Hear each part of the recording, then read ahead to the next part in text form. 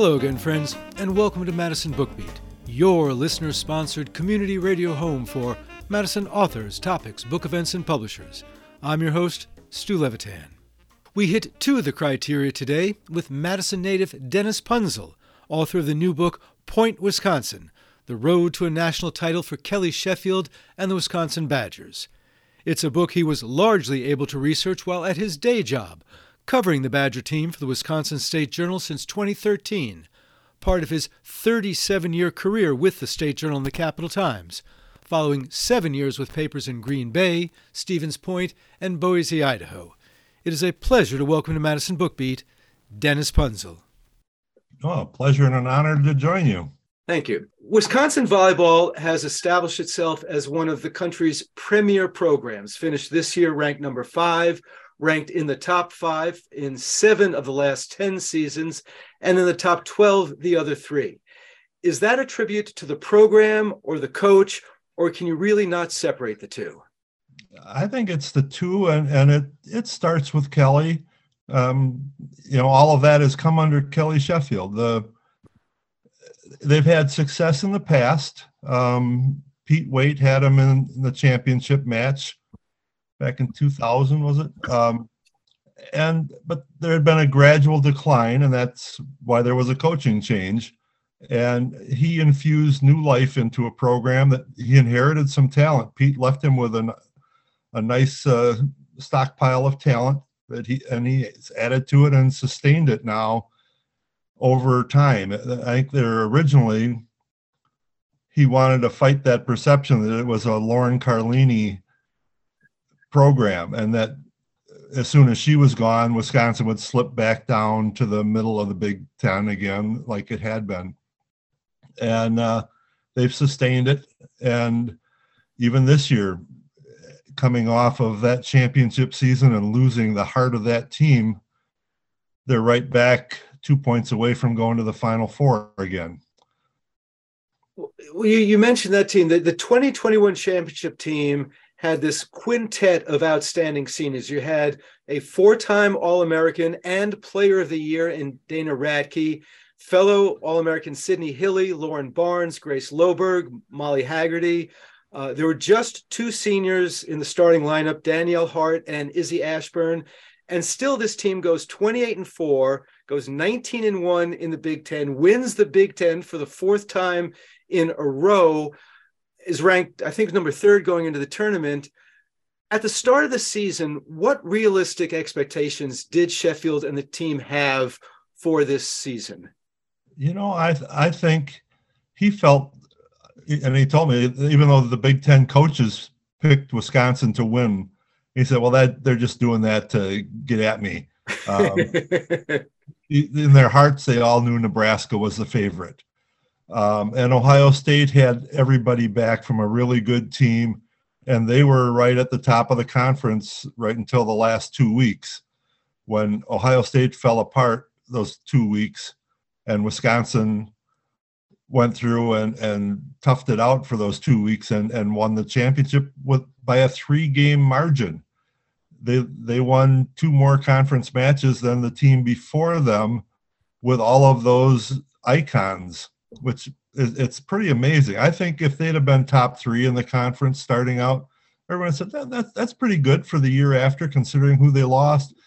And to get to the Elite 8 and lose by 2, everyone would have said, yeah, that's pretty good from the start of the year. The problem, once you've won all they've won, when you get within 2 points, everybody wants more. But I think most people would step back and say, that's a pretty remarkable year, all things considered. You mentioned those 2 points. We were both at the Fieldhouse a couple of Saturdays ago for the regional final between Wisconsin and Pitt. You were at the press table. I was up in the cheap seats. Badgers are 2 points away from going to the Final Four, and they lose 3 points in a row, and their season is suddenly over. And as you wrote, last year's tears of joy are replaced by tears of sadness. How did Kelly Sheffield handle the locker room that night after that match? Oh, I'm not down there, but you hear the stories, and he's learned a lot. You can tell an experienced coach. He comes in and you know it's eating him alive, and you'd never know it. And I think with the team, I've heard Danielle Hart talk about what she told the team, that she had been there when other captains had told them, you're going to win a title, even when it hadn't happened here before, because she'd been around for 6 years. And her line to those teams is, or her players who would be coming back, is, you're going to win another championship, multiple championships. This program will keep winning. And so it's not, I think Kelly has the maturity that I think all fans should aspire to in dealing with losses, because, and most, I think Badger fans are really good. That the atmosphere that last weekend at the Fieldhouse was the best I've ever seen anywhere, for any event, just all along. It was, you know, the Kohl Center match was pretty special too, just the volume of people and the way they brought life to the Kohl Center. But I thought that last weekend, from start to finish, the fans were great. And just the fact, it shows how far that program is, that there's a disappointment when they don't get to the Final Four. But I think by and large, I think people got over it pretty well. And it also is a reminder that fans can help you, but they can't win. They can't score points for you. You know, they lost to Florida in front of the biggest crowd ever, and they had tremendous support that weekend, and were pushed to the limit by Penn State and pushed again by Pitt. You still have to make the plays. That Pitt match, after the first set, when they were down by, I think, 6 or 7, and they came back and won, I thought, okay, that's going to break Pitt. I mean, for Pitt to have been up that much and then lose that first set, this thing is over. And then Pitt comes out, wins the second set. It's like, uh-oh, these girls came to play. And, I mean, they both have the heart of a champion. Yeah, and the Badgers were fighting uphill the whole night. The fourth set is the only one where they kind of took control and won it the way you would want. Or, you know, it doesn't have the same drama, but that was the only set that they had control of. The first, there was a tremendous rally to win that. The second and third, they got in a hole and made an effort to come out, and they got close but couldn't catch. And then the fifth, all of a sudden they're down 11-6, and I'm on deadline, and I've got two versions of a story, one where they win, one where they lose, and I'm going back and forth from one to the other throughout the night and adding on depending on which way it looks like it's going. And just during that last set, I'm writing on the losing version, and then all of a sudden they're up 12-11, and I'm shifting everything to the winning version, and it's back and forth, and the end comes really quickly when it comes. And it's a lesson. I remember covering the regional in Austin, Texas, by 2016 maybe, when they lost to Florida in the Sweet 16, and they were up. They were behind in the fifth, and then they're up, and then I'm ready to write the winning story, and boom, boom, and it was over, and they were done. And it's just like that, though. Especially that fifth set with 15 points, the end comes really quickly. That happened in that Kohl Center match too. It looked like they were going to win the fifth set, and even then it was close. I think it was 13-13 Florida, point. It's over. When it's like everybody's like, wait, that's it?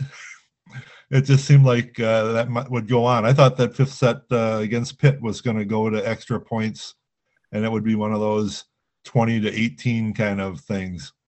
When they got to 13, it's like, okay, you just need one more point, and then you're at match point, and and even if and it was just, I think everyone in the building thought, okay, we got this. We're up at 13-12. We got this. Yeah, and that's volleyball. It starts with a pass, and that's the flaw that really dragged them down all night. Was their passing was was flawed. And, I talked to Kelly the other day about that it just wasn't good enough. Individually and as a system, their passing wasn't good enough to survive that. Pitt serving. And, it had been good most of the year, but it had waffled a few times. And it got to them, and it got to all of their people there. There's a lot of attention on Gulce Gutstekin because her flaws were more visible. They're big flaws. When she shanks one into the third row, everybody knows who did that.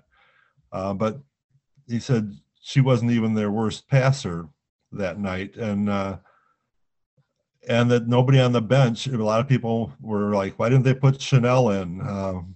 Chanel Braunschreiber, who's one of the most spectacular people I've met in my life. She's a great, great person, but she had not performed in practice to the same level that she maybe had in the past. She hadn't taken the job away from Gulce, even when Gulce was fading and sick and kind of injured at the end. She was still outperforming Chanel in practice every day. Is that the main thing that coaches are responsible for, is figuring out who's playing as opposed to, mastering the game between the lines, skills and strategies? Is getting the right lineup as opposed to, technical things? They did a lot of lineup juggling this year, shuffling people around because they had two setters for the first time, and they were trying to figure out who hits with each setter. In the 6-2 alignment, the right side subs in at the same time as one of the setters. So if Izzy Ashburn was setting, she would come in with Devin Robinson. So Devin Robinson is never playing when MJ Hamill is setting. MJ comes in with Anna Smrek. Well, throughout the season, they were kind of playing with that. And they're also, each setter would get a different middle. One would get somebody for 2 rotations and the other middle for 1. And the left sides, you'd get, one person would get Sarah Franklin for more rotations than Eula Orzol. And one would have Franklin as a back row attack. Both Orzol and Franklin could back row attack, but Franklin was the more effective one back there. So trying to match up the hitters with the setters was something that played out through the year, and they kind of settled on that as time went on. So it was a little more complicated than in previous years.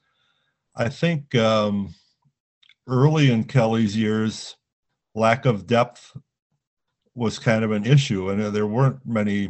It was pretty clear cut who was going to play, and there weren't many options. If somebody was having a bad night, they had a bad night. In the last couple, 3, maybe even more years, that he's really tried to strengthen that. That's where Jade Demps came in. And somebody having a bad night, if it's on the left or the right, Jade could come in. The tricky part is, how long do you stay with somebody who's maybe has a tough first set, misses a couple? Well, everybody misses a couple. And when do you draw the line? And it's like, when do you pull the starting pitcher? The difference is you can always go back to the starter here too, which he's generally done. But that he had options to go to at various times. And that, I think, when you make that move, is kind of a coaching challenge. Now, when you started covering volleyball for the State Journal in 2013, did you understand all the nuance of what you were just talking about? No, not at all. I kept my questions as basic as possible, as to reveal as little ignorance as I could get away with. And I knew gym class volleyball and bump set spike, and I didn't understand a lot how the rotations worked. What's the difference what's a DS? I didn't know what a DS was, and they didn't play is what I saw. And I'm trying to keep the score. I never covered a match that season until the tournament started. So I do feature. I had 1 day a week to cover volleyball that first year, and that didn't start until October. So we're in the middle of the season. And so I was jumping on board in the middle and trying to learn as I went along. And what's nice about volleyball is people don't expect everyone to know everything. So if you ask an honest question, they'll talk you through it. I also covered hockey 1 year, and I knew even less about hockey. And it's part of when they keep cutting back staff. I had 1 year they needed me to do hockey. I was covering men's and women's hockey, women's basketball, and volleyball. And to talk to hockey people, if you don't know what you're talking about, it's like, idiot. Here, I think they kind of, in volleyball, I think they kind of expect people to not know, and they're glad to talk you through stuff. So I've learned a lot, and I learned a lot because I didn't know. I'd hear 6-2, and I said, well, you can't have 8 players on the court. And so I had to, it's probably not the best general title or thing to call that arrangement, but it's a 2-setter lineup.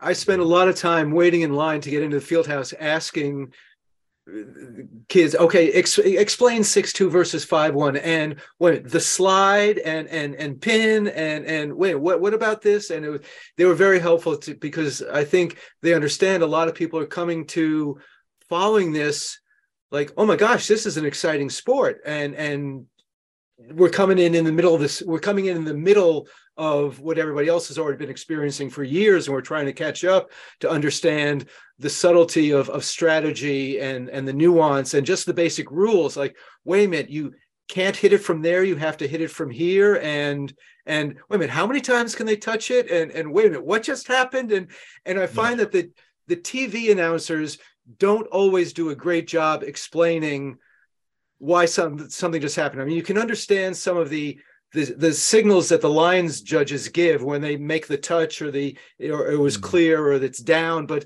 so wait a minute, what just happened? And they just go on to the next point. Yeah, net violations. All of a sudden, you think somebody scored a point. A lot of times I look down because I keep a running score, and I say, "Oh no, wait, I missed something." Yeah.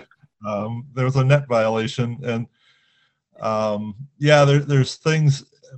Any plays around the net when the block goes straight down, which side of the net did it go down? I can't always see, and then you just look to see which side is happy, and then okay. So, yeah. And some of the replays are like micro, micro slow-mo, zoom in. Did it touch the fingernail? The problem is the speed of the cameras is not sufficient for this game. So any touch call is, you see what you want to see. If you want it to be a touch, your brain will say, yeah, see, their finger moved. But if you say there's no touch, see, there's air in there. It almost seems like it shouldn't be challengeable because they can't see it. It puts a lot of pressure on that down official, who I get aggravated with all the time when they take 4 minutes to go through something and you just want to let's go. Yeah. But they're trying to make an honest call on something where they aren't getting pure evidence as to what happened. I think the line calls in or out, you can, even with a fuzzy ball that kind of has an extended shape to it as it goes, you can tell either there's the red or black or blue or whatever the sideline is. If you can see that without the white line, you say, oh, okay, that was out. But yeah, the replays they're good when they fix a bad call, but there's so many calls that are just unreviewable to me. Yeah. No, they're good when they help your team. They're bad when they don't. We're Yeah. talking with Dennis Punzel. His book is Point, Wisconsin, the road to a national title for Kelly Sheffield and the Wisconsin Badgers. Well, let's talk about Kelly Sheffield, who never played volleyball at any level. How did he get so interested in the sport that he wanted to make it his career? Yeah, it's one of those things. When I first talked to him about that, I didn't know. When he came from Muncie, Indiana, which is a big hotbed of volleyball, went to Ball State, which is one of the few colleges in the Midwest that has a men's volleyball team. So I just assumed that he had played at Ball State, and that was his background, because Pete Waite played at Ball State. That's where a lot of the male coaches around were Ball State players. And then when he said no, he never played the game, it was like, that's different. I can't imagine coaching something you've never done. But he, growing up in that environment, his younger sister Cammie played volleyball in high school, and he would go to matches. You're around it. He ended up, he had a friend from high school who wanted someone to help coaching the JV team at their alma mater, Burris High School, which is Ball State's laboratory school. Small classes, like I think his graduating class was 60 people. But they're like won 24 Indiana state championships during that time, over the years. He started helping her out on a JV team, and he knew fundamental stuff. But you can sort of, if you watched a dad coach a little league baseball team, you don't have to know how to throw a slider to coach kids through a low level thing. You just kind of organize. But I think he then really got into it. One of my favorite stories of the whole thing was his second year coaching that JV team. He coached with Craig Skinner, who was another Muncie kid. And Craig Skinner ends up at Kentucky winning a national championship in the spring of 21. And Kelly's at Wisconsin coaching the national champion that fall. And what are the odds that on some small school JV team that you would have two future national championship coaches, both like 20 years old, as the coaches? It was just amazing. When he was telling me that was, I guess, the COVID year, and Kelly's telling me about that. Oh, that's unbelievable. And so he got into it, and then Munciana Club Program is one of the best club programs in the country. There's the Shondell family in Muncie that started all of this. Don Shondell, I guess Dr. Don was the father. Dave is the coach at Purdue. His brother John, who's Kelly's age and a lifelong buddy, they text each other all the time now, even when they're rivals, opponents heading into matches, they're always texting back and forth. Steve Shondell, who's somebody I met when I was covering men's basketball in the 80s. He was the oldest brother who coached Muncie Burris and started the Munciana Club, and just a great guy. And he's also the biggest Badger fan ever. And anytime I talk to him, he wants to hear about, what's Rod Ripley doing, and he wants to talk about 80s Badgers basketball. But so Kelly grew up in that environment, and then he's at Munciana. He just threw himself into learning how the game's played. How do you teach skills? He would watch practices. He watched practices of every team he could see. He would go to Ball State and watch Rick Majerus run basketball practices, just to try and learn how to organize things. I asked him once, how do you know when someone's hitting a volleyball, how do you know that their motion is right? How do you see it? Everything happens so fast. And how do you coach? No, your hand is here and you want it here. And he said that was initially a challenge because he hadn't done it himself. And then it was almost like in a flash that one day, I see it now. I see when the arm is here where it's supposed to be and not here. It's, the hand placement. I'll watch them at practice and when the people are serving practice, and he'll correct constantly. It's your hand here, you're too soon to this, to that. It's an amazing thing. It's like for me when I watch golf and I see them pick apart somebody's swing, I say, well, they all look good to me. And yet how does that little micro something that sends the ball 30 yards to the right instead of down the middle, and somebody can pick that apart, and to me they all look the same. But that's the good coaches get that eye that they can spot those things, the fundamental stuff. So it started through that, and then he just really got into that world, and he just got obsessed with learning everything he could about it. Did he ever have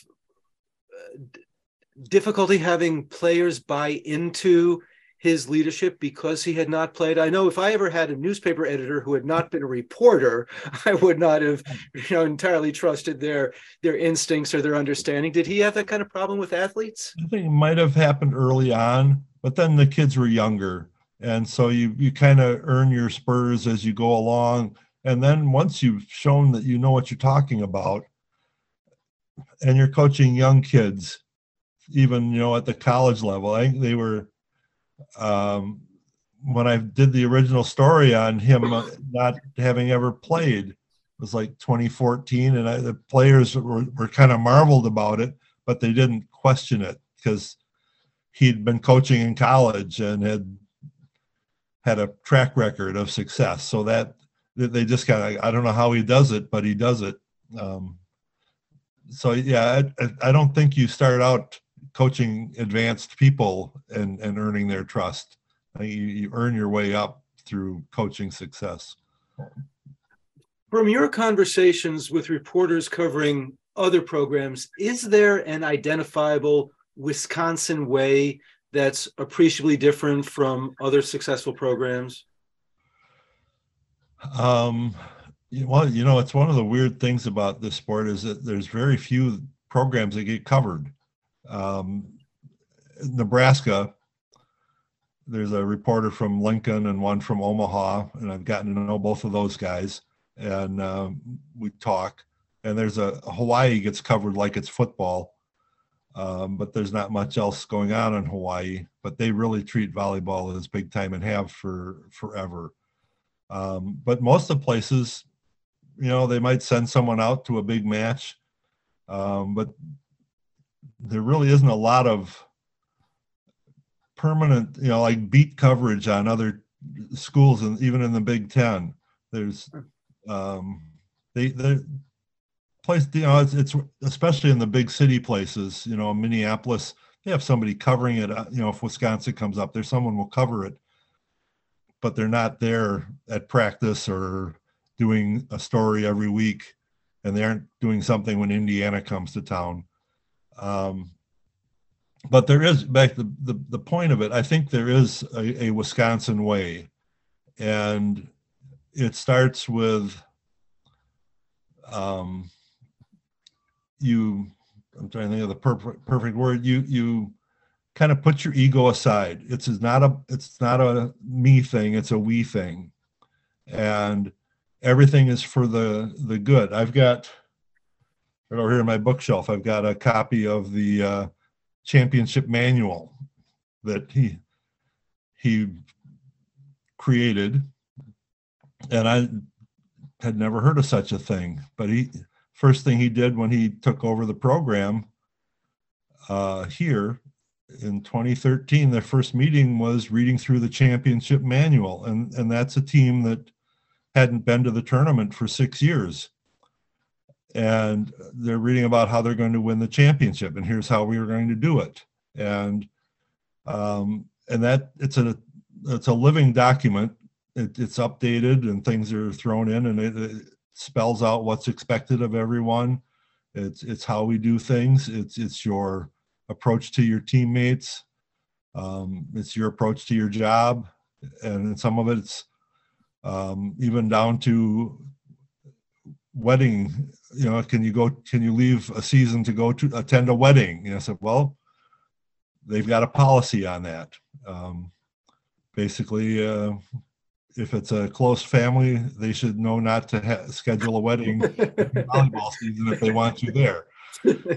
Not that close, well, then they'll have to get by without you because you're not that close.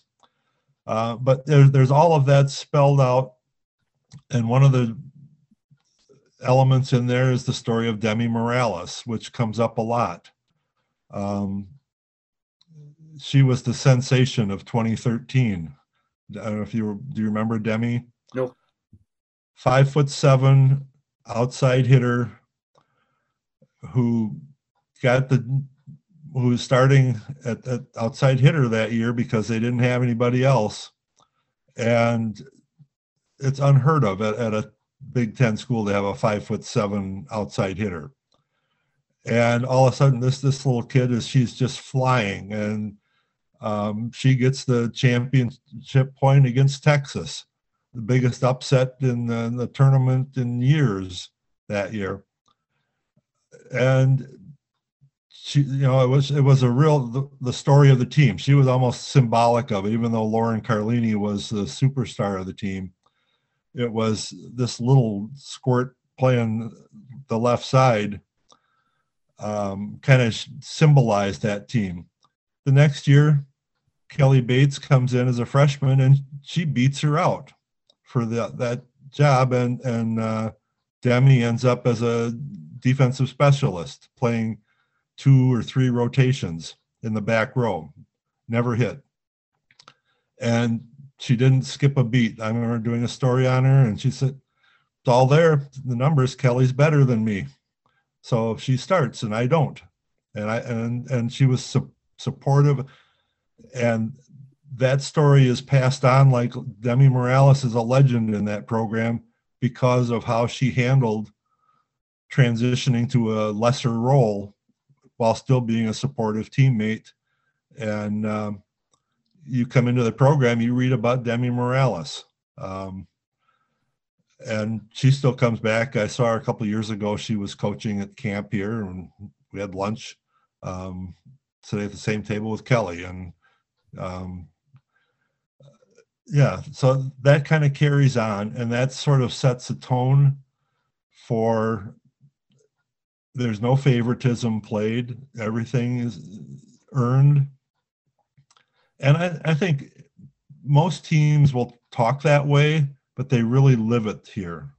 And if you can't buy into that program, this is probably not the place for you. And I think that's usually determined in recruiting. They want kids that are good teammates. You gotta have a certain talent level. That's obvious. But if they see someone who's a prima donna, someone who's not paying attention to their club coach during a timeout, or not showing proper body language, they're probably not going to come here. And if a kid thinks it should be all about me, and then they come here and hear all of this stuff, and say, well, I don't want to have to fight for my job every year. They'll probably self-select themselves out too. So the coaches sort of select who comes here, and then the players sort of know. I know people who follow recruiting at this level sometimes worry about when they miss out on a kid who visited and all this. And Kelly's kind of like, well, if we'll get somebody else, and if she chose to go to someplace else, that's probably the right call for her. If she wanted what we had to offer, she would have picked us. And it's always frustrating for some of the people, I think, who really follow it, because they would just want whoever's ranked number 3 in the country or number 1 in the country to come here. And well, if they all end up at Texas and Nebraska, there's a reason they go there. And it's probably okay. You can't get Lauren Carlini and Sydney Hilly every year. Correct. And there's two kids. Lauren was number one in the country, probably the top setter since I've covered this to ever come through. And Sydney Hilly committed when she was a freshman in high school. Even she was going to follow Lauren Carlini. And so she's 13, 14 years old, and she had decided where she was going. And that was the biggest, probably the biggest recruit of Kelly's time here. And I write there's a chapter on recruiting and how they go about it. And he talked about getting Sydney Hilly was a sign to the volleyball world that Wisconsin is not a foreign done here with Lauren Carlini. This program will live beyond because they just got the next setter. And that proved to be true. They each were three-time first-team All-Americans. Each was a second teamer one other year.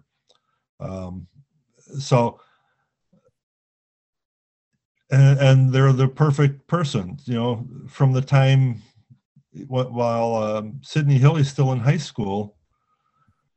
Anytime the team was bringing in a recruit for a visit here, she'd bug her mom to drive from Minneapolis area down here so that she could spend time with that recruit and help recruit her. Here, you got to come here. This is how we're going to do it.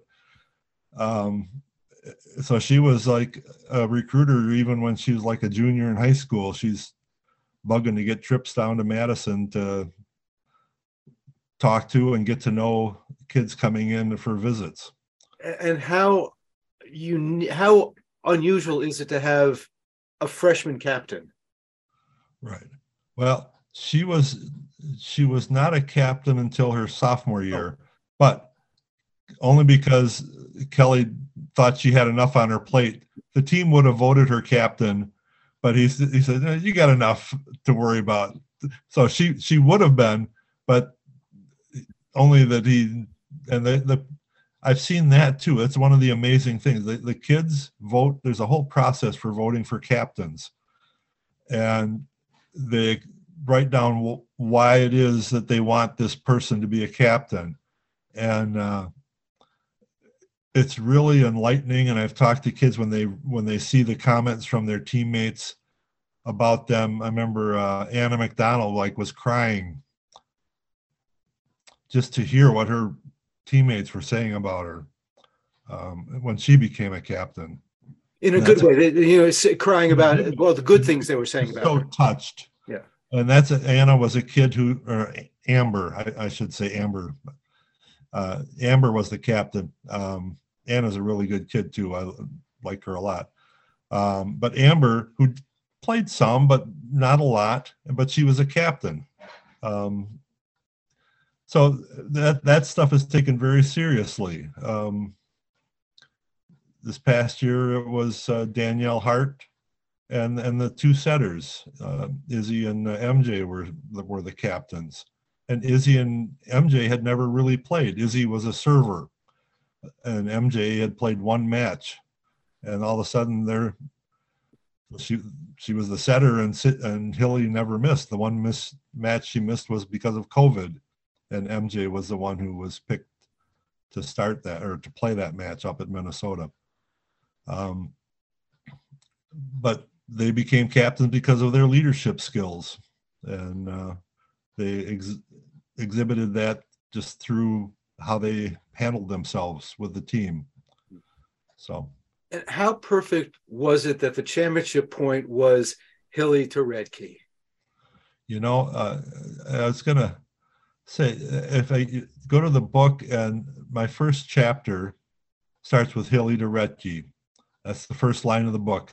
And that came to me as I'm driving home from Columbus, trying to talk myself into what do I want to try and do a book or not. I really didn't want to do it. And it just seemed like an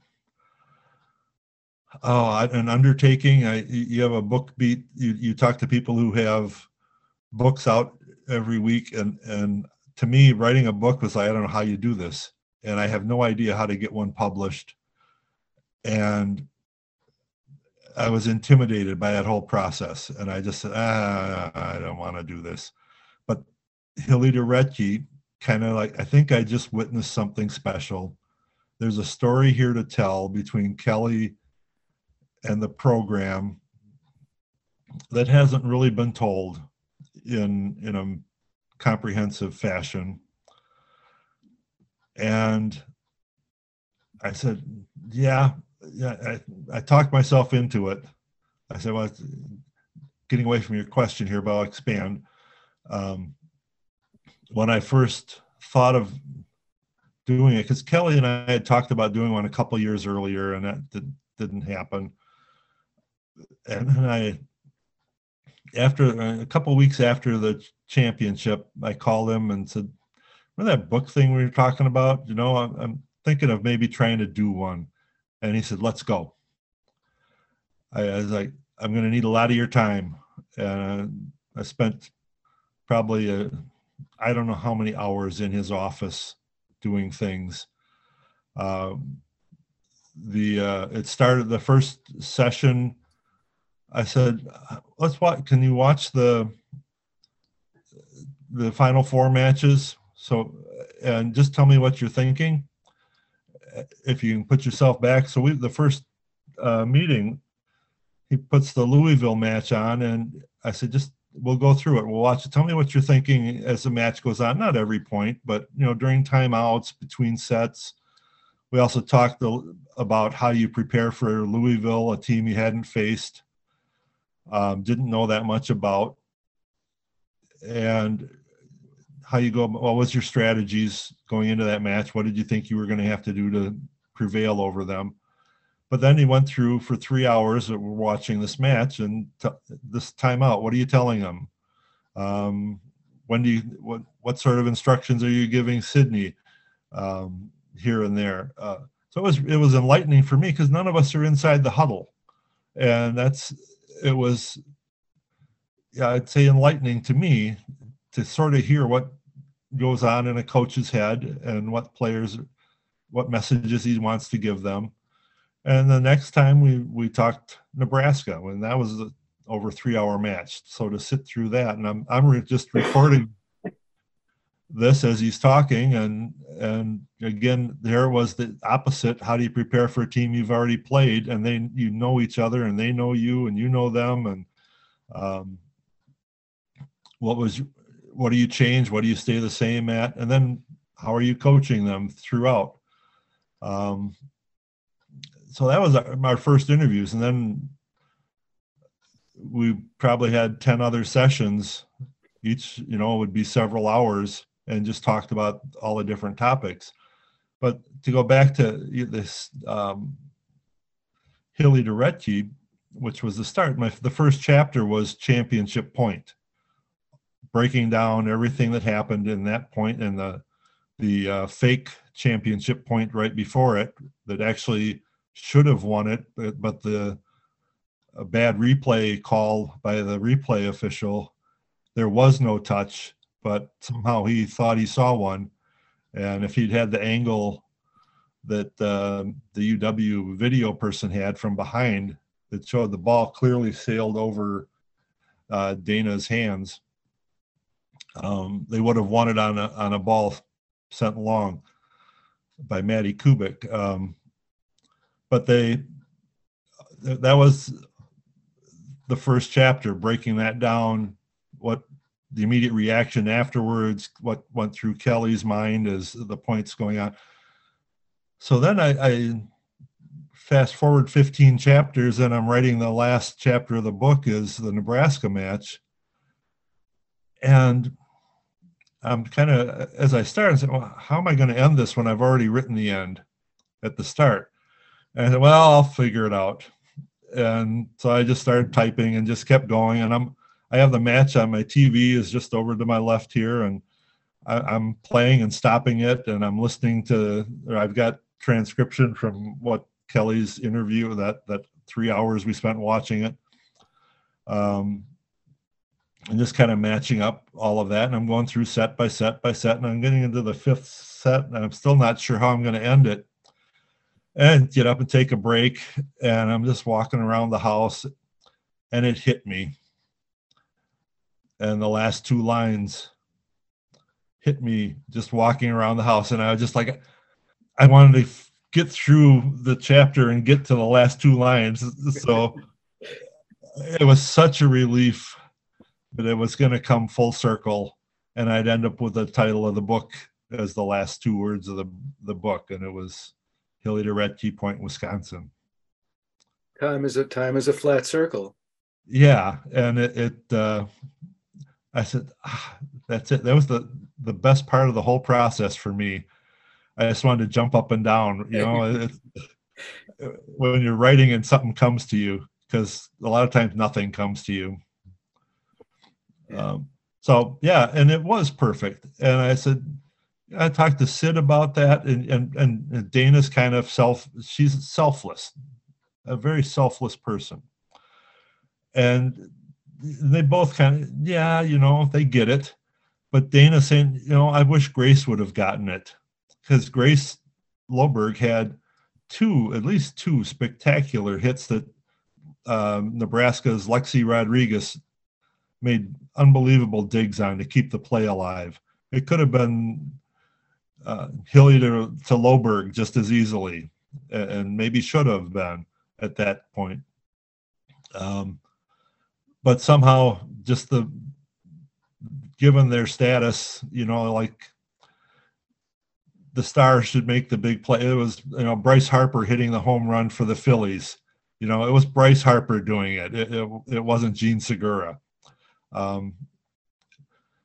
So it was perfect, a perfect combination. And but those two kids, to go back to the culture, Sidney Hilly and Dana Retch, you just don't find two better people, and that they symbolize your program. And my sense of being around volleyball now, there's a lot of those kids. Most of the kids are. I haven't met a kid here who isn't a great kid. They're real students.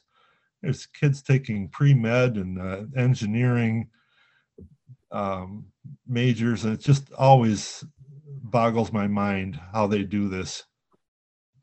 Yulia Orzol coming here with English as a second language and lands here, I think the day before they start practicing, and I think they'd already started practicing. And just before school started, the week before school starts. So she doesn't know anything. She's never been to Madison, never been to the United States. And her first two semesters, she's a straight A student. She's never gotten anything but a 4.0. And I said, I never got one, and I speak English. That's the only language. How do you do that? Yeah, it amazes me. And that's the kind of kids you have. Across the board. When you go back and watch that fifth set or watch that championship match, do you still get kind of choked up? I know I do. When I read the book, I went back and I rewatched some of that championship match, and especially the fifth set, and at that I got choked up. Yeah.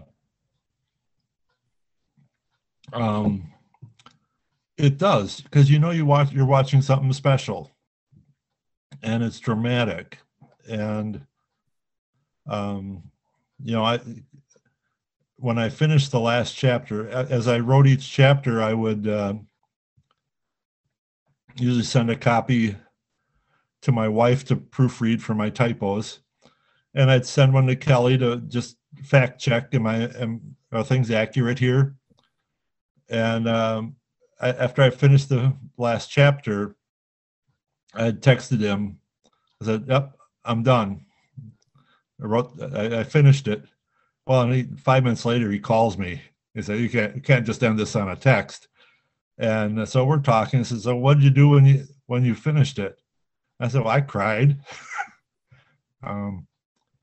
So I sent him the galleys of the book before it came out. And so he tells the story well because he was out recruiting in the summer, and he was in Columbus for a big tournament there. And he's like, what are the odds that he happens to be in Columbus and he's reading the book about the championship he won in Columbus, and he's staying at the hotel right across the street from the arena where they won. And he's telling me, this was later, when he read it, he said, that's when he got to the last chapter, he cried too. And I think that's when you know you've kind of done something right, because there was an emotional impact, and I think fans here will carry that with them forever. That's why I'm glad I wrote the book. The words national champions. Yeah. And there's one every year, but there's only one, you know? That's like a lesson from this year. It was not the ending they wanted, but it's not the ending anybody wants except for one team. It's just when it happens. The farther along, the more heartbreaking it gets.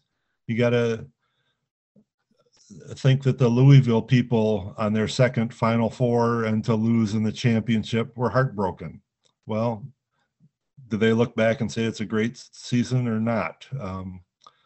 Texas every year is never satisfied unless they win a national championship. They hadn't won one since 2012. The year before, Wisconsin knocked them off in the Final Four the next year.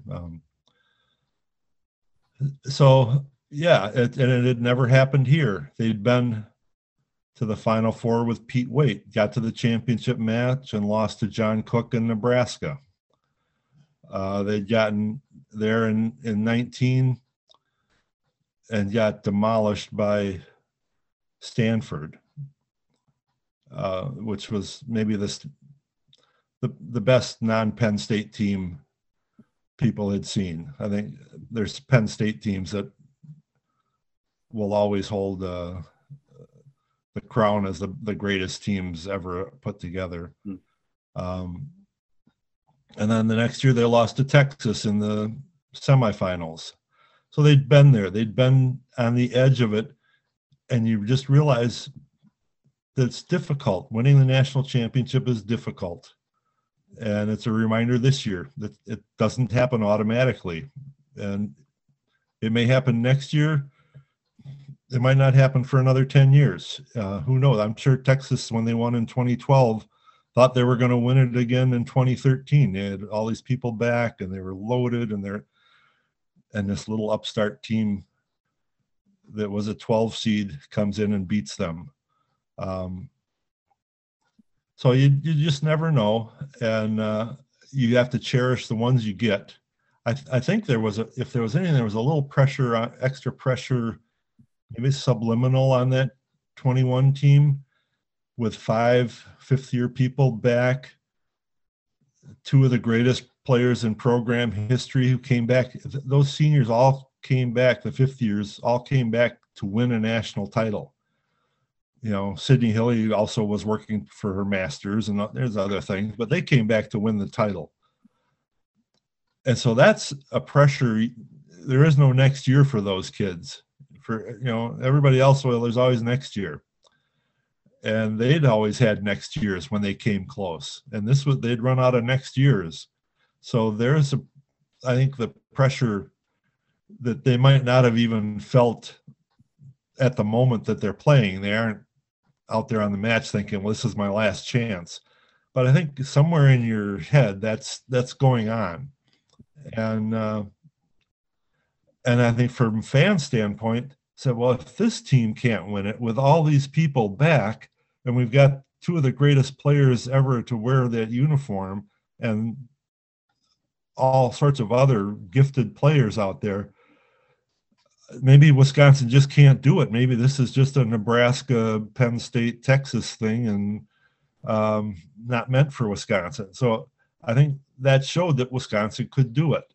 And that they weren't always just going to have to be the runner up or the close calls. Too bad. Did they? That's a standard for everybody. After the disappointment of losing to Pitt, would all the girls on the team have watched that Final Four, or would any of them have said it's too painful, I can't bear to watch it? And I haven't talked to anybody because you break up after that and you don't see anybody again. So I haven't asked, and I think there's both. I think there are real volleyball nerds who couldn't miss it, and then there are others who, I that should be us. I can't watch someone else enjoy it. I know. I know. I was at the book signing where you came at the Hilldale a couple weeks ago. Somebody asked Lauren Barnes and Grace Loberg were with me, and somebody asked them, did you watch that match? Well, they weren't even on this team. And and would you root for Pitt to win? Yeah, the team that beat you, and when you played, did you root for the team that beat you to win? And I said, usually, no, I'm mad at them for taking away what we wanted. And so, you might feel better if the team beat you, proved to be the champion. I asked Kelly that once. I think one of the most painful losses ever was when they lost to Stanford here in the Elite Eight, Lauren Carlini's last match. And they won the first two sets, and Stanford did a reverse sweep and came back and won the last three, loaded with freshmen, including Catherine Plummer, who would be their nemesis throughout her career. And I remember asking Kelly, well, does it make you feel better at all when Stanford went on and won the championship, that you didn't just lose to some mediocre team, lucky team? And he said, no, that didn't help at all. I think it hurts so bad, it doesn't matter who you lose to. And I'm sure there's half the team watched and probably half couldn't bear to watch. One thing that was different this year compared to last year about the uniforms is that the jerseys last year read Badgers on the back, and this year they had the Motion W and the players' names. What do you know about why that change was made? I don't know. I should ask more about it, because they change uniforms every year, and over the years they've changed providers, companies, because they switched from, I think they were an Adidas team and then they became an Under Armour team. And the players have some say in the uniforms. And I think different fans like one look over another, and I guess I don't pay that much attention. I like the names on the back. And they always put them under the numbers so you can actually read them, so they're not just covered by hair all the time. I don't know the process for sure, but I know their players have some input on them. I know they like long sleeves. There's some teams that go to the sleeveless, almost basketball jersey look. People like to have sleeves. Sometimes, there's always a sweater or two. Somebody who sweats a lot. Molly Haggerty was one. Taylor Morey was one. Sarah Franklin right now. Anytime there's a delay as they mop up the floor, it's Sarah Franklin has to be in the area because she just sweats all the time. She'll go through 3 or 4 shirts to practice.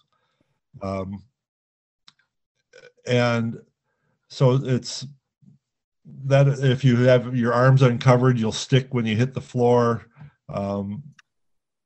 So that's not good, but I'm not sure why they picked the jerseys they had, or if they get multiple options from Under Armour and they pick the one they like, or if they can sort of order which they want.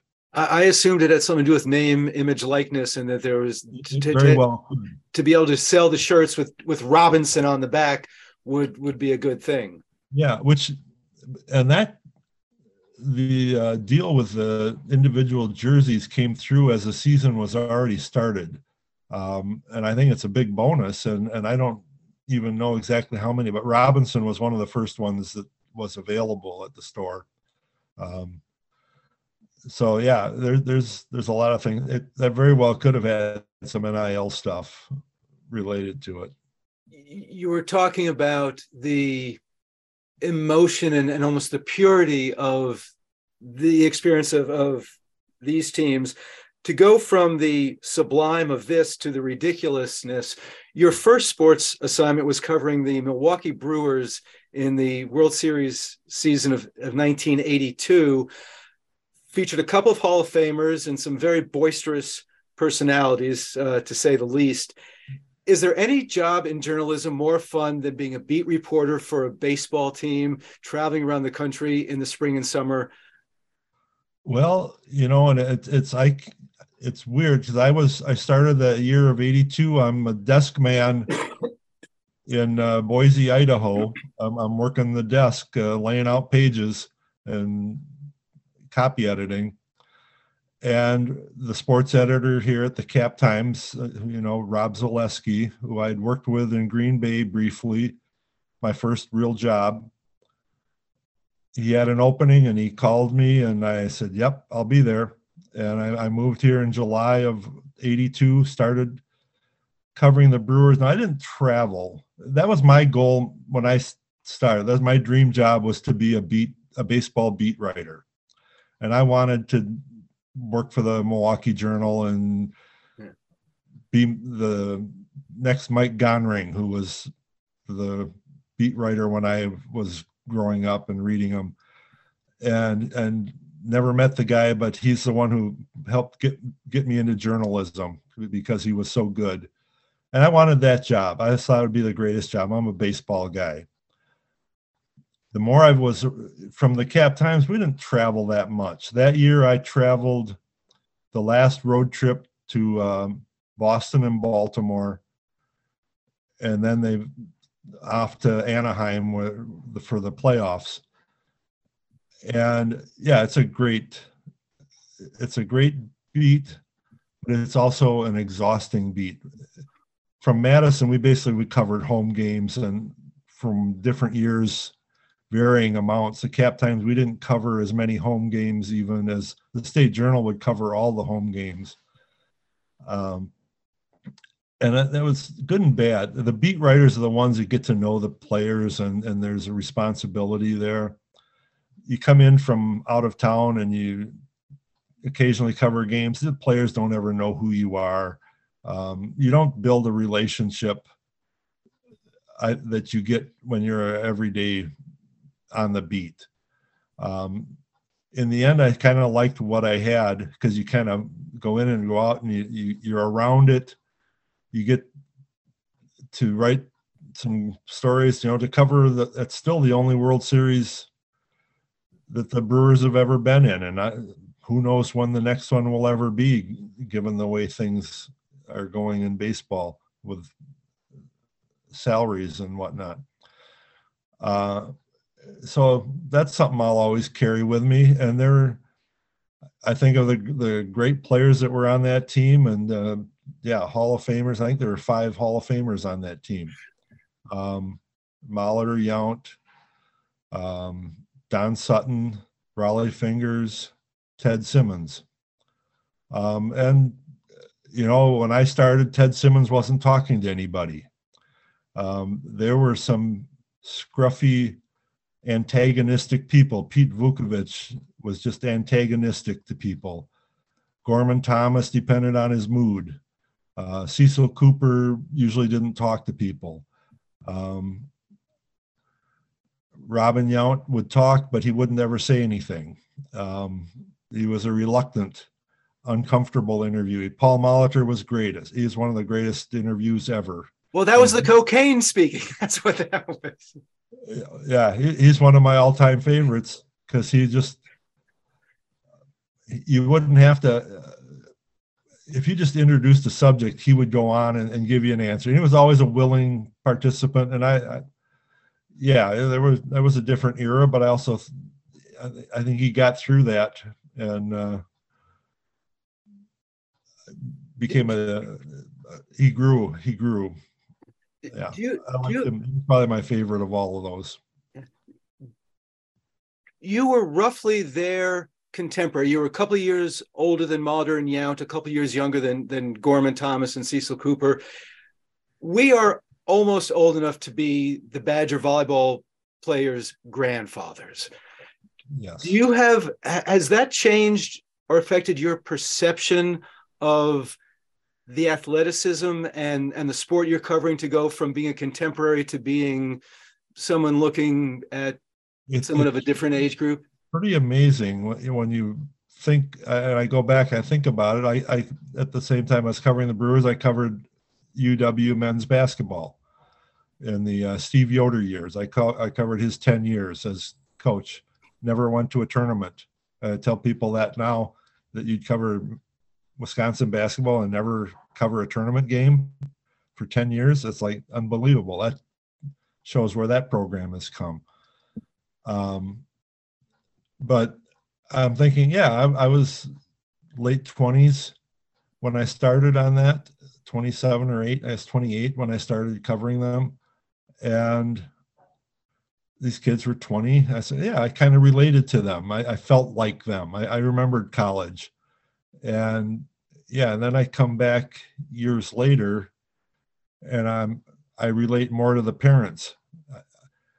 I found I got to know parents of almost every volleyball player, from the Carlinis, right on through the Haggertys, the Hillies, the Lobergs. It's that's been part of my fun. I almost find myself, I would go down before matches and go talk with moms and dads. And then pretty soon you realize, well, I'm older than the parents now.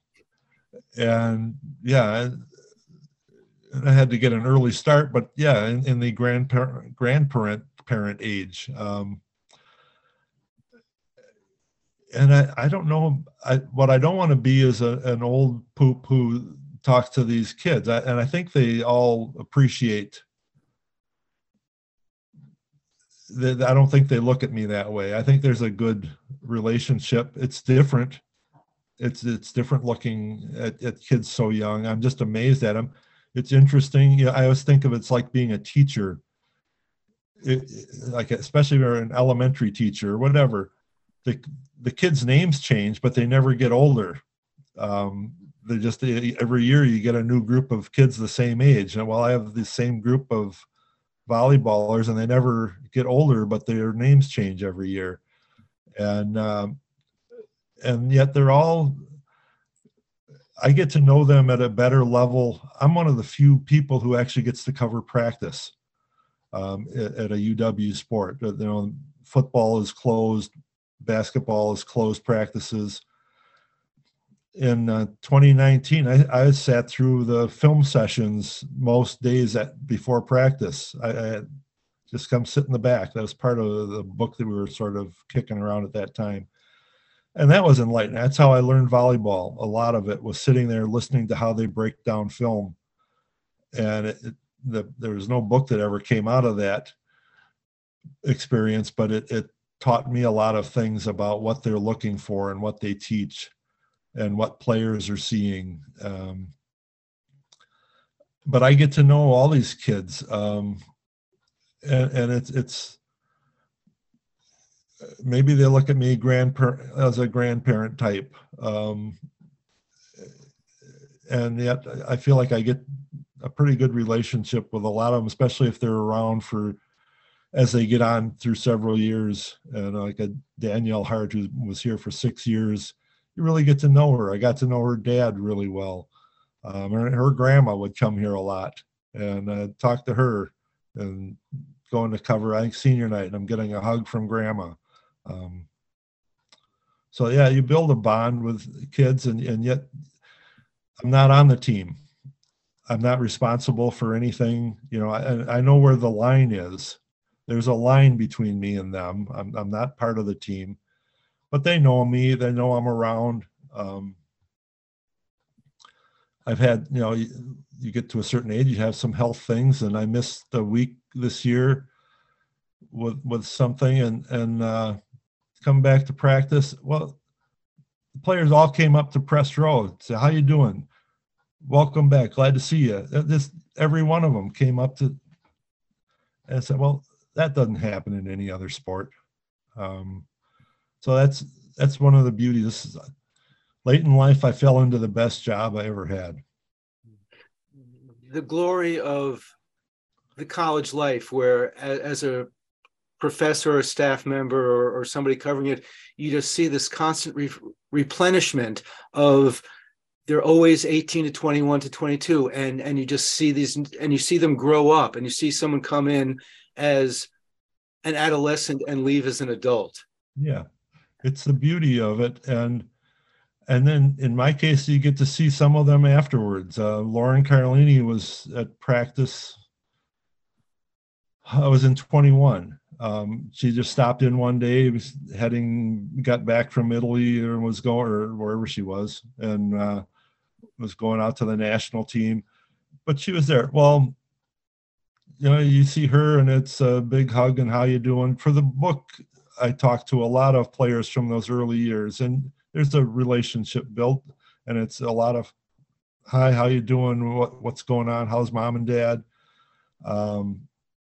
And it's fun. I think Courtney Thomas was a really good player that first year I covered them. She never liked being interviewed. She was reluctant. They'd have these, back then it was media access day, where you could talk to somebody, and you'd have Diane, the sports info person, would, "Who do you want to talk to?" And I'd give Courtney Thomas. I'd tell her Courtney Thomas, and I'd see her. Diane would go around and she'd talk Courtney Dennis once, and I could see Courtney's head just. I just knew it. She'd come up, and I was persistent. I worked her because she was insightful, even if she was reluctant. She would tell me things that were interesting, and so I kept. Well, now I see Courtney Thomas, and it's always a hug and "How are you doing?" and "How are she's coaching high school now in Quincy, Illinois. She's got at least one kid. She came up behind me. I was covering a match in Nebraska, and all of a sudden I got a tap on the shoulder, and there's Courtney, and big hug. "How are you? What you doing?" It's just, I think I won her over. It took a couple of years, but she found out that it's not a bad thing to share your insights and talk to your fans. That's my job, is to connect them with the people who are sitting in the stands, so you don't have to go up and walk around the field house and tell everybody what you're thinking, tell everybody your life story. I get to do that. Barry Alvarez asked Kelly Sheffield something interesting during the job interview about the difference between coaching women and coaching men. How perceptive was Kelly Sheffield's answer? I think he gets it. And that's the part that stuck with Barry. And it was about, if you criticize like a football player, they're all going to think that you're talking about somebody else on the team that messed up. And if you say the same thing to a group of women, they're all going to think that you're talking to them, that it was their fault individually. And I think that's one of the differences. It can sometimes be tricky when you're trying to say that it's different covering men versus women, except it really is different. And I tell everyone, and I covered men's sports all my life as a follower, or I'm not really a fan, but I follow things. I watch a lot of stuff. I watch men's sports all the time. I'm a baseball nerd. I can watch anybody play baseball. But I'll cover women's sports any day. I'd much rather deal with women athletes. I think they're more perceptive. They're more open to talking about their feelings. Or I don't know what it is. They're just, some of it, I think guys have been covered all their lives, and they almost feel a little adversarial about an interview. Plus, if you're covering a football or a men's basketball team, you're always in a gaggle of people trying to talk to somebody. Where I want to talk to somebody, they sit down next to me and we talk. And that's how you it's one-on-one in everything other than post-game press conferences. So you get a different comfort level around people. And it started when I covered women's basketball starting in about 2008. I started UW women's basketball, and they were not very good. They had seasons when they approached mediocrity. But the kids were great. That was enlightening to me. I'm covering a medium, decent team, and the players are great. Their parents loved everything that was written. You know, they grabbed onto stuff because they hadn't been covered that same way all their lives. Didn't think they were spoiled. That's where even more so than volleyball, instead of a handshake, you got a hug from these people. And that was the standard greeting. And it's like, whoa, it took me a while to get used to that. But some of the best people I knew started then. And Tara Steinbauer and Alyssa Carroll and Lynn. There was just a lot of great players and great people and parents. So somehow I've made a full switch. I wouldn't trade the volleyball beat for anything. I wouldn't cover men's basketball or football. No way. The other great thing about volleyball, in addition to it being the single most exciting sport because every point counts and like every point is interesting and exciting, is that the athleticism of the action and the intensity of the reaction makes the sports photography of volleyball just outstanding. And this book is so lavishly illustrated with just tons of great photographs. Did you farm that out to the designer, or were you? I was kind of a go-between. I was helping to collect some of these. The publisher, who let me interrupt quickly with a quick story on the publisher.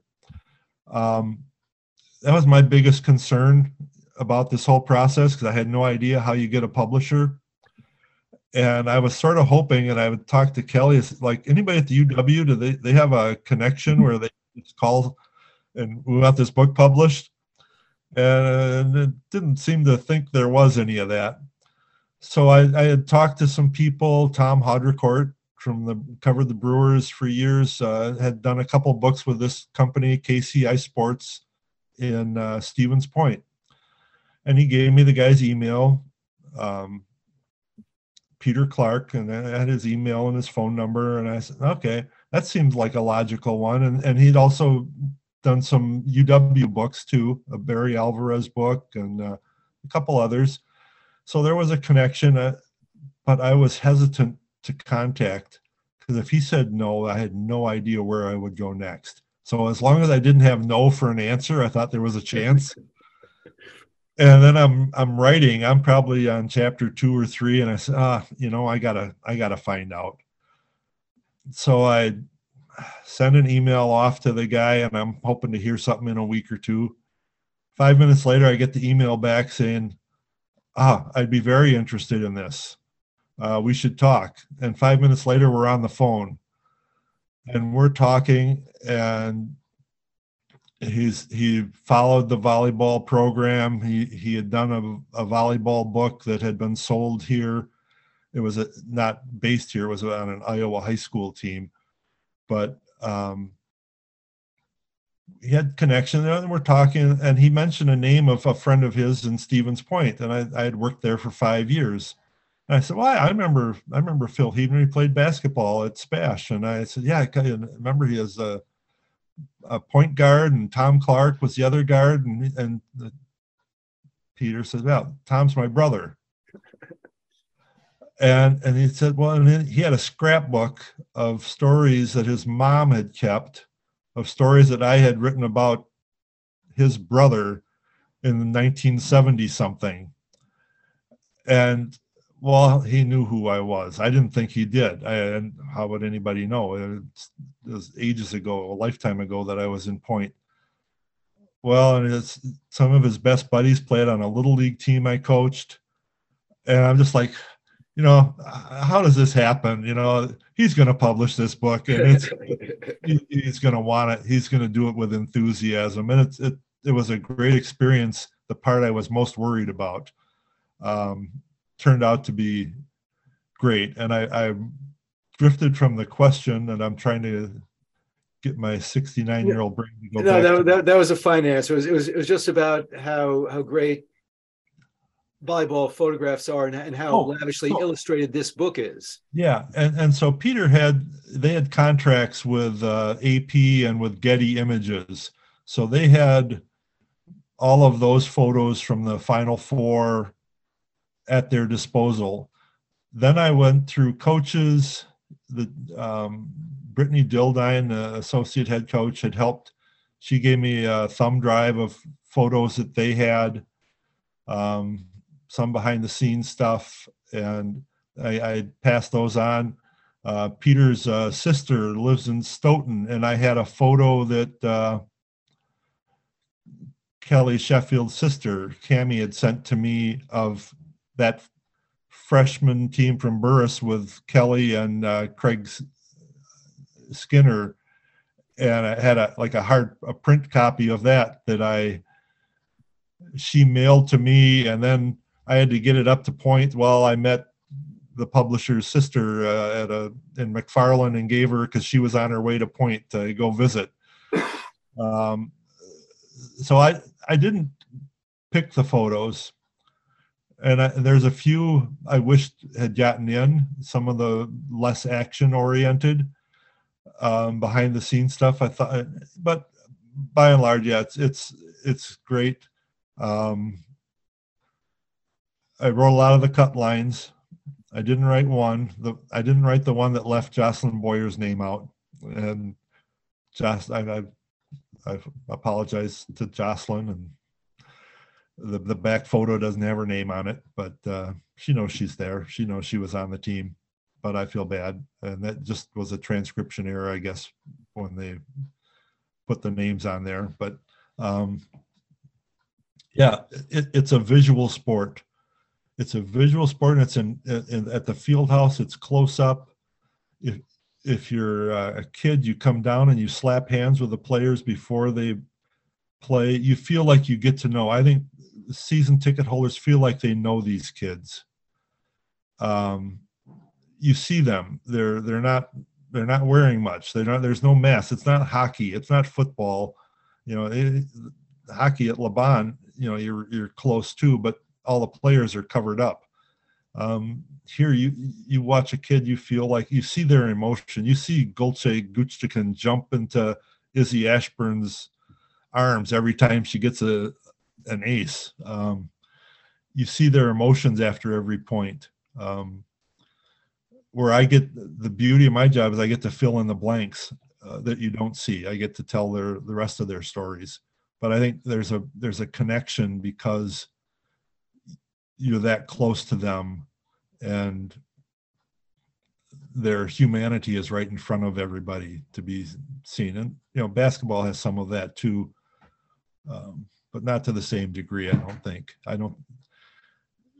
There's another thing. It's just on a tangent that I like about volleyball, even compared to basketball. You watch basketball, and the coach is always stomping up and down the court, yelling at refs, and players are complaining about every call.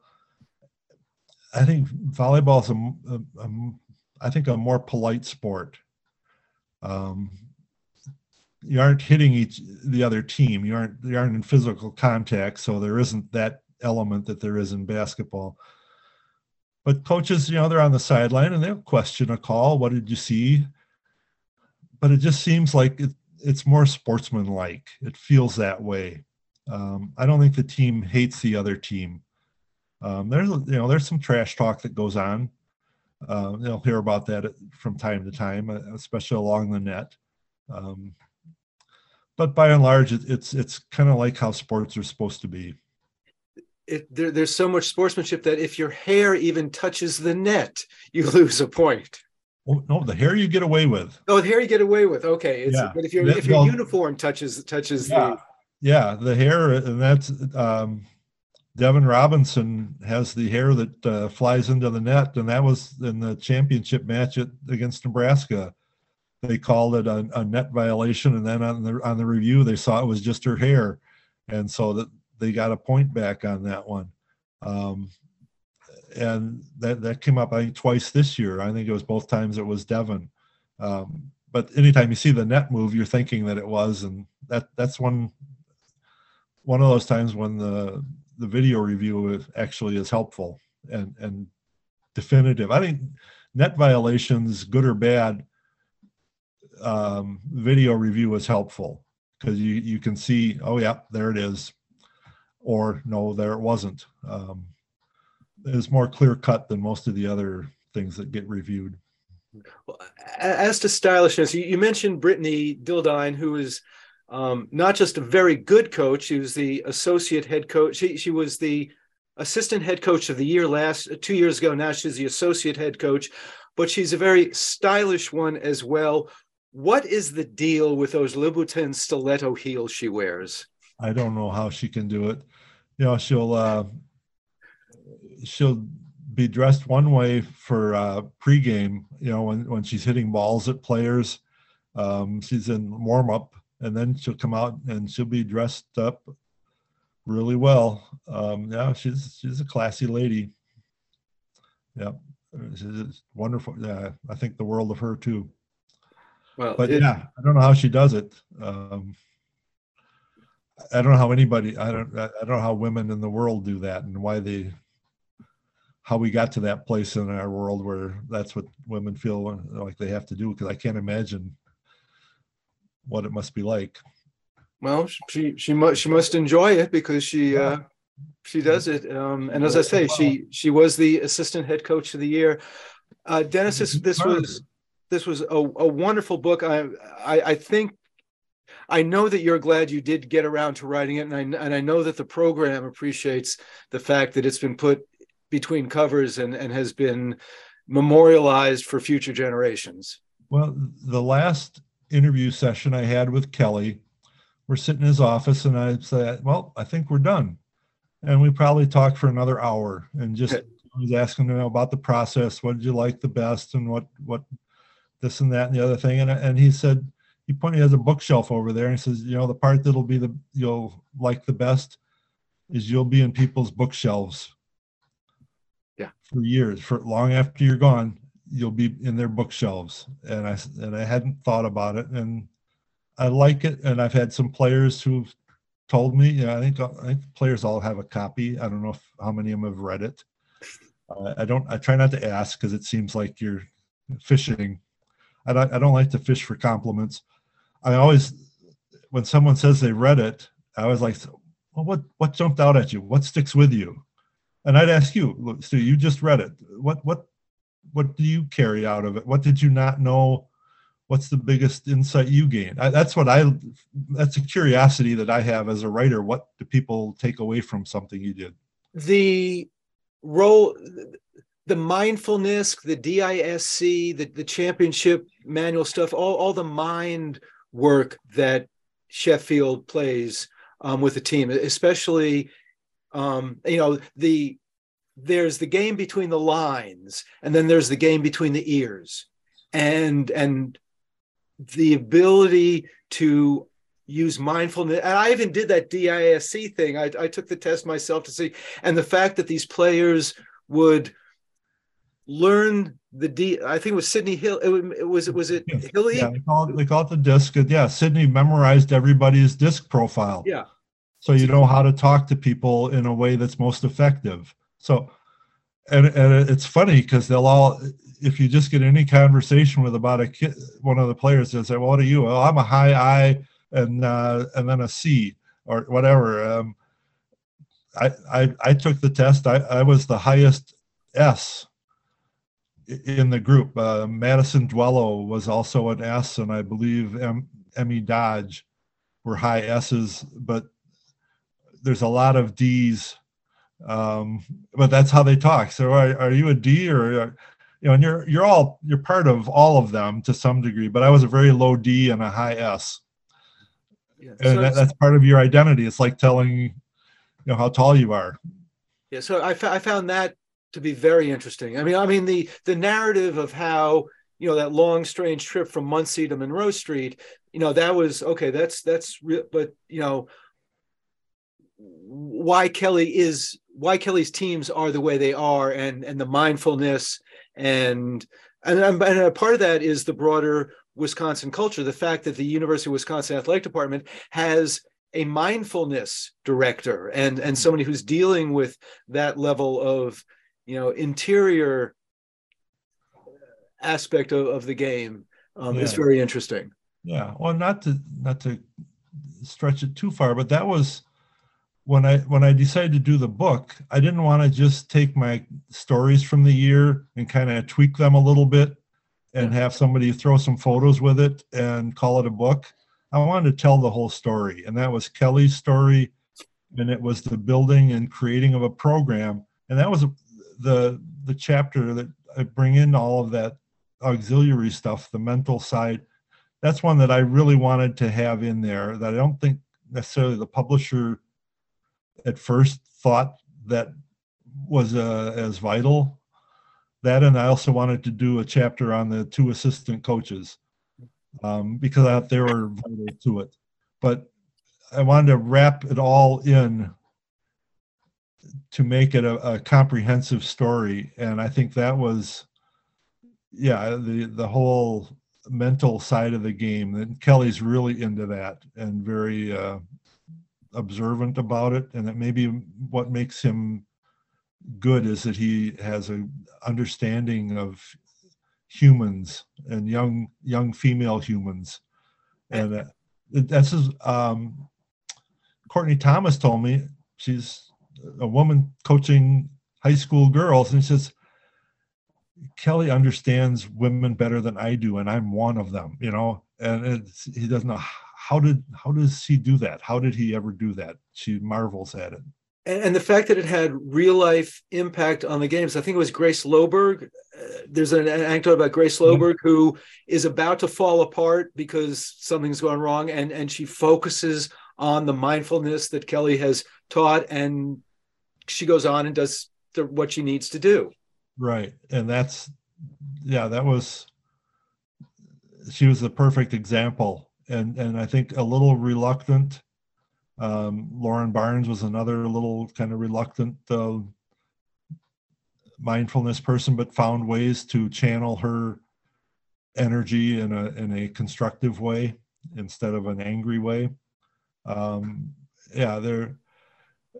It's real life consequences. And Chad McGahee, the guy who's the mindfulness coach, is a great guy and very helpful. I've sat through and watched, I've been in when they do the mindfulness training. So it's interesting.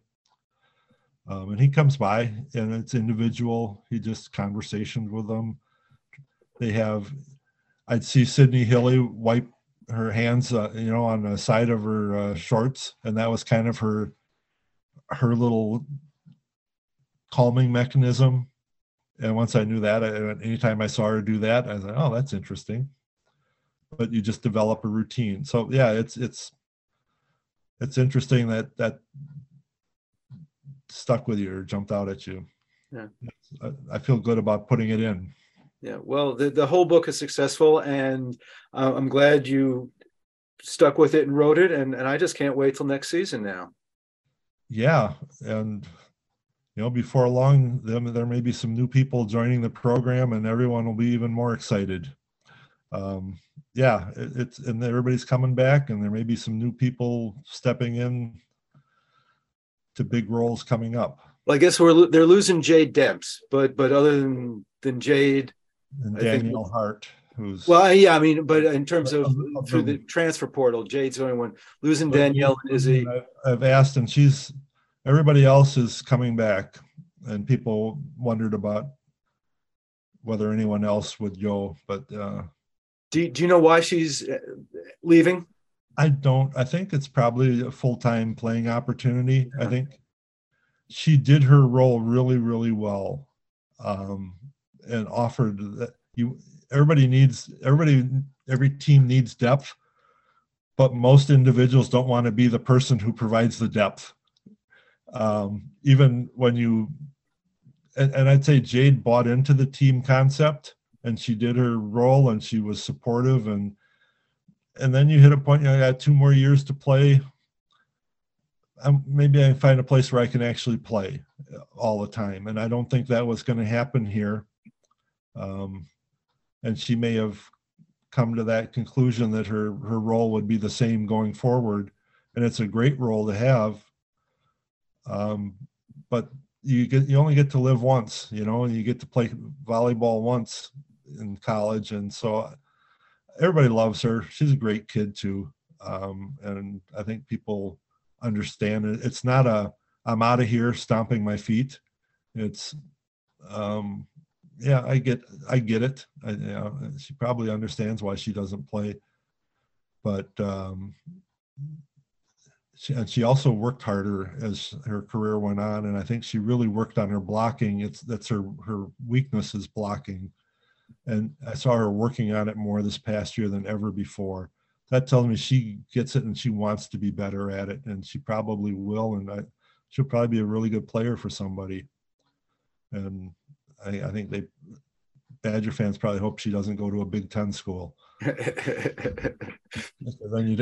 they'd hate to have to root against her. I think she feels like family to people. I think all these kids feel like family, and it's hard when someone leaves the family, but she'll probably come out all right. It's a great family story that goes a couple of generations, and Dennis Punzel has written it exceptionally well in Point, Wisconsin, the road to a national title for Kelly Sheffield and the Wisconsin Badgers. I'll be back next week with a show very appropriate for the new year, a conversation with another Madison native, musician Michael Massey, about his memoir of alcoholism and recovery. It's called More. Until then, on behalf of News and Public Affairs Director Shali Pittman, engineer Andrew Thomas, and all of us here at Madison Bookbeat, I'm Stu Levitan. Thank you for joining us. Now, as Ben Sidran plays us out with a little bit of Little Sherry, please stay tuned for Alex Wilding White and All Around Jazz. You're listening to WORT, 89.9 FM Madison, listener-sponsored community radio.